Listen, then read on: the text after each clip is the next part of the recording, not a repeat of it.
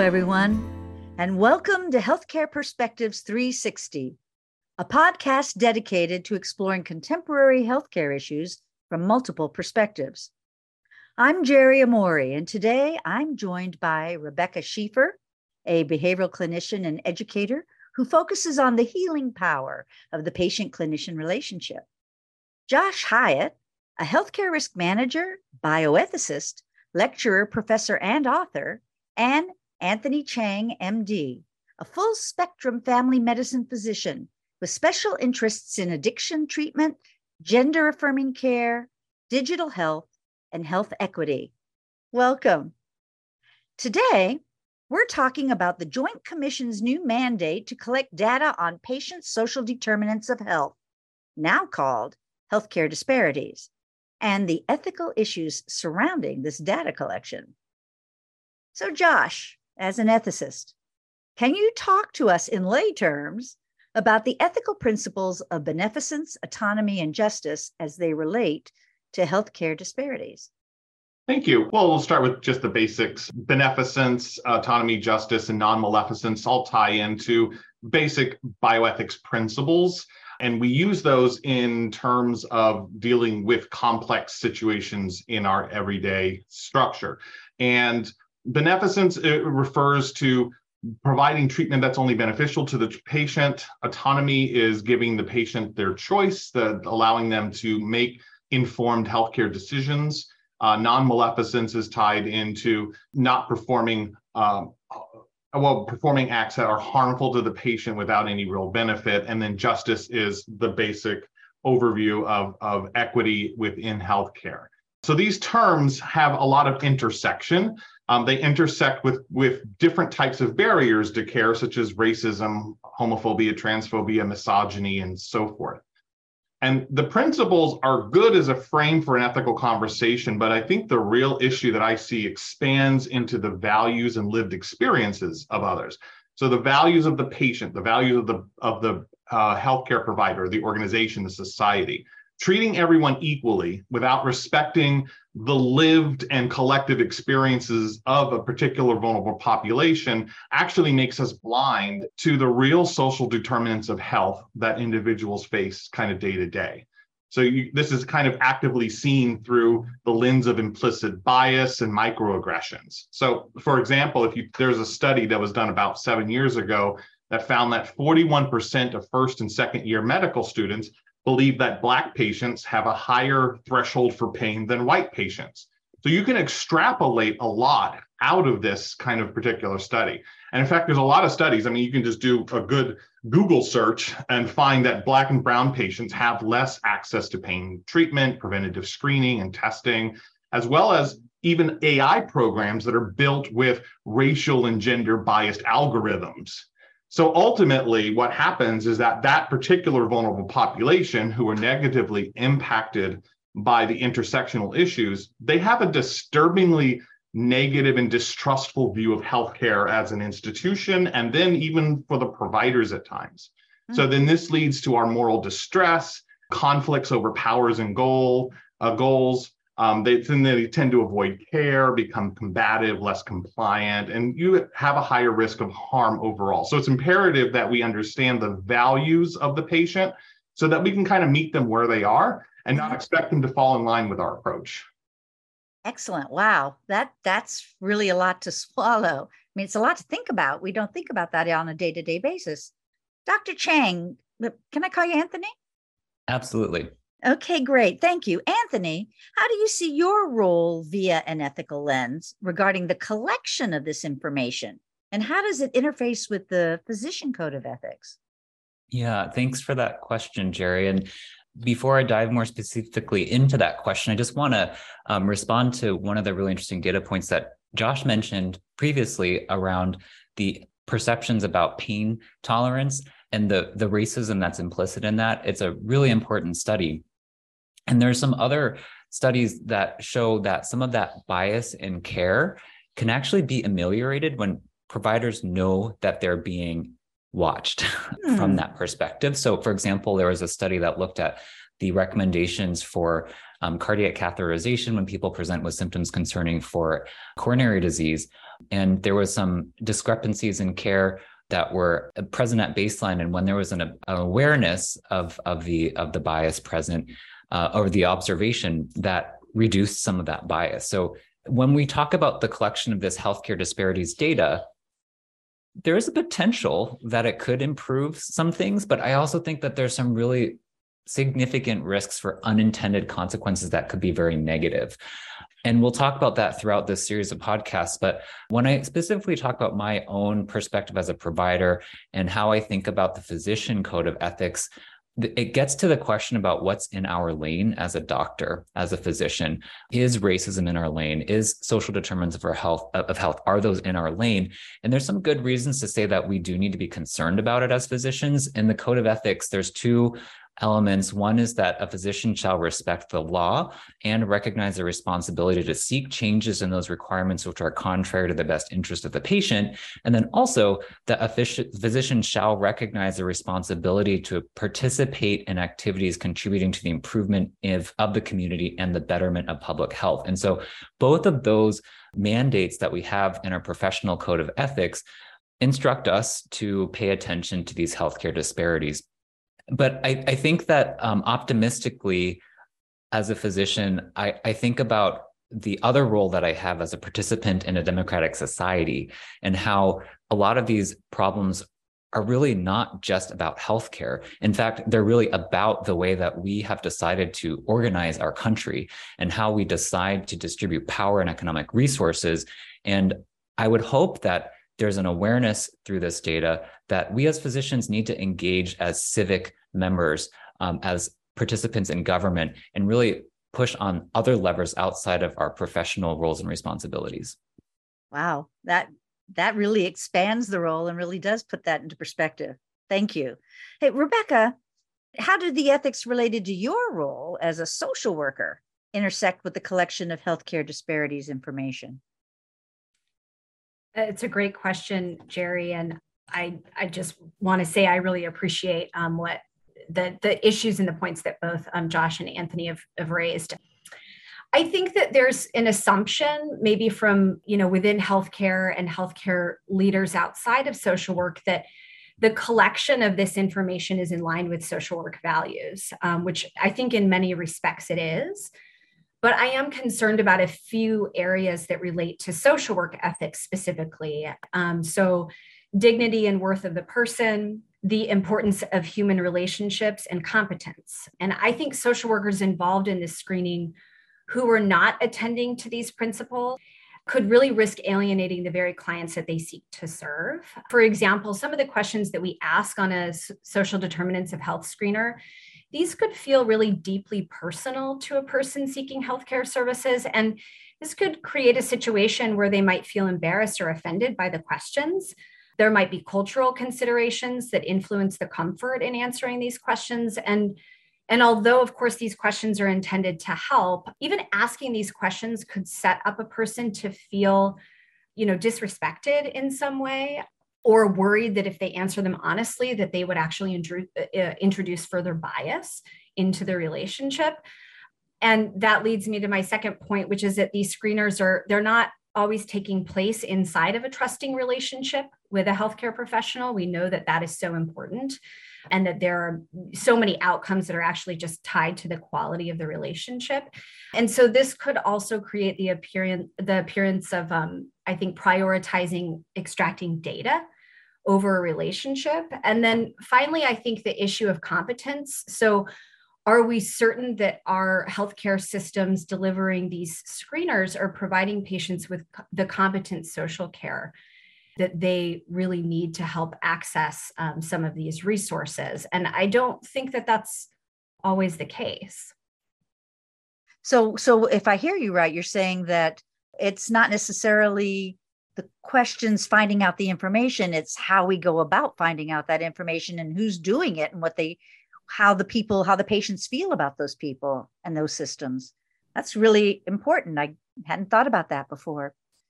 Josh, you come at this from a really unique perspective, being both an ethicist and a healthcare risk manager, which some people see as kind of multiple sides of that coin. what do you see as the legal risk management issues around basically what Rebecca and Anthony were talking about? That's a really great, and I want to echo what Rebecca said. I think a lot of the approach to how questions are asked and the kind of questions and who's asking them and what the environment is you can actually create more distrust in a relationship if you are not the right person asking the right questions. And for me, it's more about developing relationships. That kind of relationship that you have with your provider is very different. If somebody, as a gay man, if somebody started asking me very personal sexual orientation questions and they're in the intake office, I'm going to be a little less than forthright because I don't think it's an appropriate place. So I think that's definitely going to be one big issue. I believe that the approach to this is a step in the right direction, is it opens up conversations to a critical issue that's been under-addressed in healthcare for forever. But unfortunately, to many people at the administrative level, right, this sounds like yet another unfunded mandate. And where I see this a little differently, in my opinion, is that an unfunded mandate involves a facility performing a task that's not easily integrated into normal operations. So you have to then create or reallocate funds. But this is really different. This is more about changing how we think about something. And it's almost philosophical. It's very complex to ask an extraordinarily diverse population to be able to do this well. So the first main issue that I see is the confusion and alignment around what does this actually mean? What is a social determinant of health? And how do you even address it? Because I believe that based on just what I know from my colleagues, there's a lack of awareness on how to achieve this even as a measurable outcome. So I think more direction and operational definitions would be helpful to help meet the intent of what these standards are trying to get us to. Secondly, the notion about bias around determinants of health in healthcare is not new, right? It's been around for a long time. What's different, though, is that it's becoming part of a conversation both inside and outside of medicine. So what it does is that it increases awareness to everybody, which in and of itself is a double-edged sword. So, for example, patients may be experiencing something that they perceive as unjust or unfair, but could be clinically appropriate. And then, so this could really change that clinical situation from being collaborative to combative. And then this compounds things like resource allocation issues that all facilities are facing. And then that increases conflict in healthcare settings. It increases risks of diagnostic and patient safety events, and then burnout to our providers. And lastly, I see this as more applicable to a patient experience more than risk, because this is something that's really perceptual. So could this standard be potentially used in litigation? Possibly, but I predict that you would see these standards even used against an organization as like a causative factor if there were a large-scale event, when those tend to get a lot of publicity. So what I would do is I would challenge our risk managers, quality people, and patient safety professionals out there to think about how can we utilize a vulnerable patient's status and their unique determinants of health in the processes of event investigations, adverse event investigations, grievance reviews, and RCAs and so forth. Like asking questions, did the patient's status as a vulnerable person impact this outcome or event, or did the provider potentially act out of implicit bias? I think these could help guide some of those more complex questions and address more of a cultural approach. I before I move on and ask Anthony my next question for him, I want to ask you your next question, Josh, because I think you're really building onto something.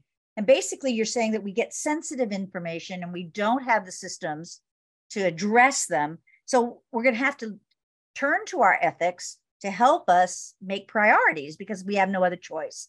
So what do you see as our method? How can we prioritize what we address first ethically? Well, it's a really difficult question because it's all circumstantial. And so a lot of times in those circumstances, when you're having to prioritize, what you're talking about is rationing. And when you start talking about rationing as the allocation of a good under the conditions of scarcity, implying that somebody who could benefit from something won't get it, it creates a lot of conflict. And there are a couple of types of rationing. There's like macro allocations where you're looking at things at a larger scale, where you say, for example, we only do mammography screenings for women over 50. But then there's also those micro allocations where it's more of a identifiable patient, and that's often the bedside rationing. And both of those are fraught with problems, and they need input from multiple people. And we often defer off to the physician.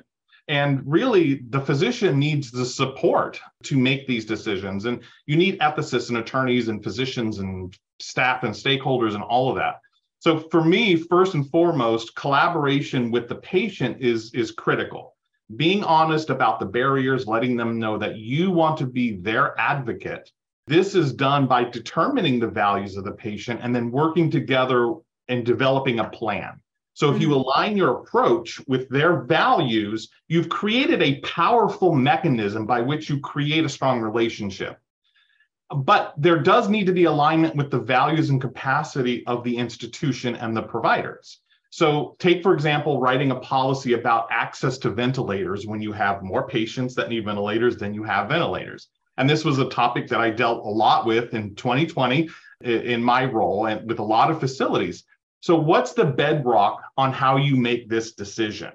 Is it first come, first serve? Is it the sickest? And how do you quantify that? Is it based on who had the most benefit to society? Like, should you give nurses and doctors preferential treatment so that they can recover and go treat more patients?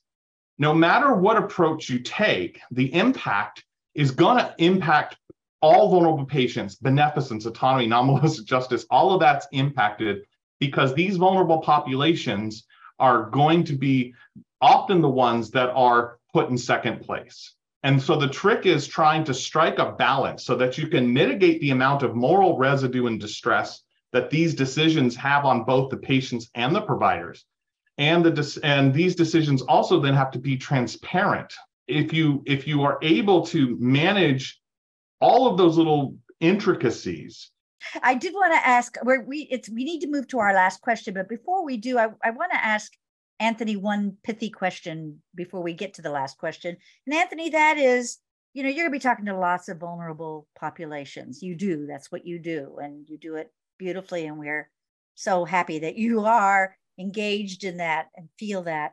But how do you feel that asking these maybe very personal questions, as Rebecca brought out, is going to affect your relationship with them as a physician? Yeah, I mean, I think this is a question about imagination, because the way that I approach these conversations is very much that the patient and I write a story about their life together, and we come to an understanding about these very personal issues together. And there's a process of disclosure that proceeds essentially at the pace of trust, right? And so when someone is experiencing poverty, I want them to bring that into the narrative when it's comfortable and appropriate to them. And my fear is that this is going to feel extractive, like they're coming through a data machine that's removing things from their control, that then this information comes into the awareness of the clinician relationship in a way that the patient doesn't have control over it. I'm not sure how it's going to affect things. I haven't, I tend to have a much more collaborative relationship with the patient, but I'm hopeful that this will unlock some progress. When I've been able to address social determinants of health with patients, that's really when we've had the most success in a therapeutic effect on medical issues, frankly. So my hope is that this will unlock some new ways of helping people, but I'm afraid that it's going to damage the relationship. And I think we'll just have to see how it goes. Wow, I hope not. Before we close, I would like to ask our final question that I forewarned our panelists I was going to ask each of you. I'd like to keep it pithy. So I'm going to start with you, Rebecca. If you had one important thing about the ethical issues related to collecting this data that you would like our listeners to take away, what would that be? Well, that's a challenge for me to edit it down, Jerry, but I'll try. I think that what's really important as we embark upon this is that we really need to be, healthcare administrators really need to be inviting clinicians and staff into these conversations about their concerns. I think oftentimes when we're told by the Joint Commission we have to do something, it's implemented. And I think that a takeaway needs to be that although this may be the right thing to do, it is complicated and it is very much deserving of having conversations during the implementation process to really discuss the complexity and the concerns that are coming up for those of us who are working directly with patients. Thank you. That's good points for everyone to think about as we step into this. Anthony, what is your perspective? What's the one thing you want all of our audience, not just physicians, but all of our audience to take away? This policy says that structural racism and poverty and other issues that are social determinants of health are in our lane as healthcare providers, but that does not mean that it decides what our role is in that conversation. It doesn't mean that we lead versus follow. It doesn't mean that we speak versus listen. It also doesn't mean that we stand in front versus alongside or even behind other folks that are actively engaged in this conversation. So we really need to be good partners with all the folks that are concerned about these issues in our professional roles and as our roles as citizens. Thank you. That's very important to keep in mind as well. And Josh, what would you like our audience, if you have one thing for them to remember, to take away? I build on what Anthony was saying. Collaborate and work with people that know how to address this topic before you venture into it, because it can be very detrimental if it's not done well. Thank you very, very much to each of you. This has been a really great discussion. I want to thank our panelists for participating, and I hope that you, our audience, have found this very valuable. Thank you for joining us.